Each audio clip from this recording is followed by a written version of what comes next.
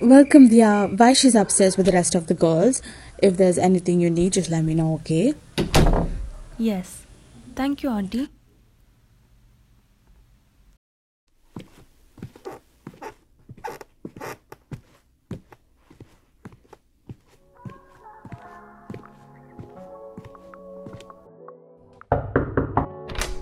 Hey Dia, you're just in time.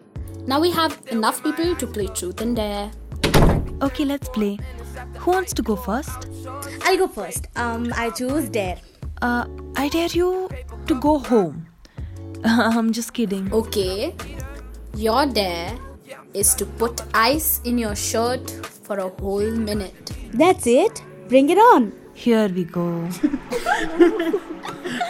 The night progressed as the girls had fun playing Truth and Dare. They found out hidden talents and some new secrets about each other. Hey girls, are you guys okay? Need anything? No, mom, we're good. Okay, the dinner is going to be ready in 5. See you girls downstairs.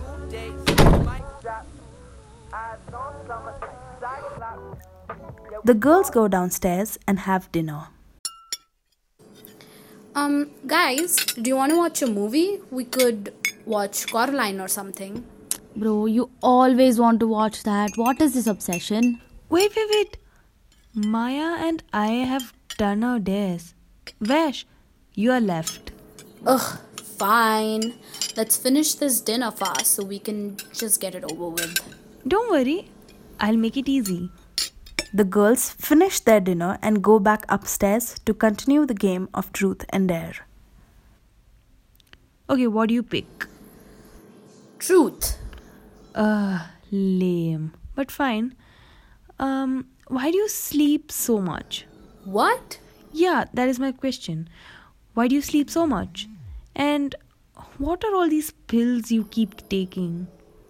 I don't know. You can't lie, you know. We're playing Truth or Dare. Plus, it's just us. We are your best friends. So my mom took me to a psychiatrist because I was sleeping so much, and the doctor said that I may have chronic depression. So the pills that you see me taking are antidepressants. We didn't know. I'm so sorry. It's okay. It's not incurable. I can work towards becoming better. Even I have depression. I've been going to therapy for a month now. But you're so good at everything you do. You're like the life of the party. Well, I need to be good at everything I do. I need to be the life of the party to not feel awful. Depression can look different in everyone. Did you know that there is a kind of depression disorder that only affects people in winter? What? Really? I didn't know this, guys. What can I do to help? Be understanding and open to our issues. We may not be present sometimes. We may fall back on deadlines. We may not show up sometimes. Being patient is the best thing you can do. Thanks for understanding, Maya. You're welcome. Maya, Dia, and Vesh spend the rest of the night watching movies and talking about their lives. So, depression is still a topic that people don't like to talk about. There is a lot of taboo surrounding it. And people who have depression not only have to face the obstacles that depression throws at them, but they also have to deal with all the judgmental looks and statements. Depression is more common than you'd think. An estimated 57 million people in India, which is 18% of the global estimate, is affected by depression. To understand what we can do to help people who suffer from this disorder, we will now be speaking to a psychology student, Betilda Jhansi. So, Betilda, what do you think we can do to help people who have depression, and how can we make their lives a little easier? Hey, so yes, before we get to know how to help people with depression, let's talk about how we need to accept the fact that depression is an issue and that, no one looks or acts depressed. The condition has no particular symptoms per se, and not everyone who is depressed is lying in bed and looks undone and tired. Many push themselves out of bed and get through the day though it's super hard and there's lack of motivation, but still they get through it, show up for work, show up for college. So depression comes in a lot of ways, and talking about how we can help, right? For our loved ones who's coping with depression, we can always be there for them, just to listen, understand, and help them with information.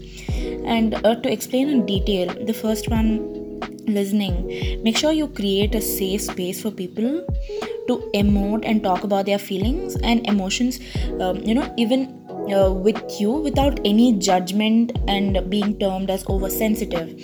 And especially assign males at birth, men find it pretty hard to emote because they are they grow up to be that person who will not emote or cry.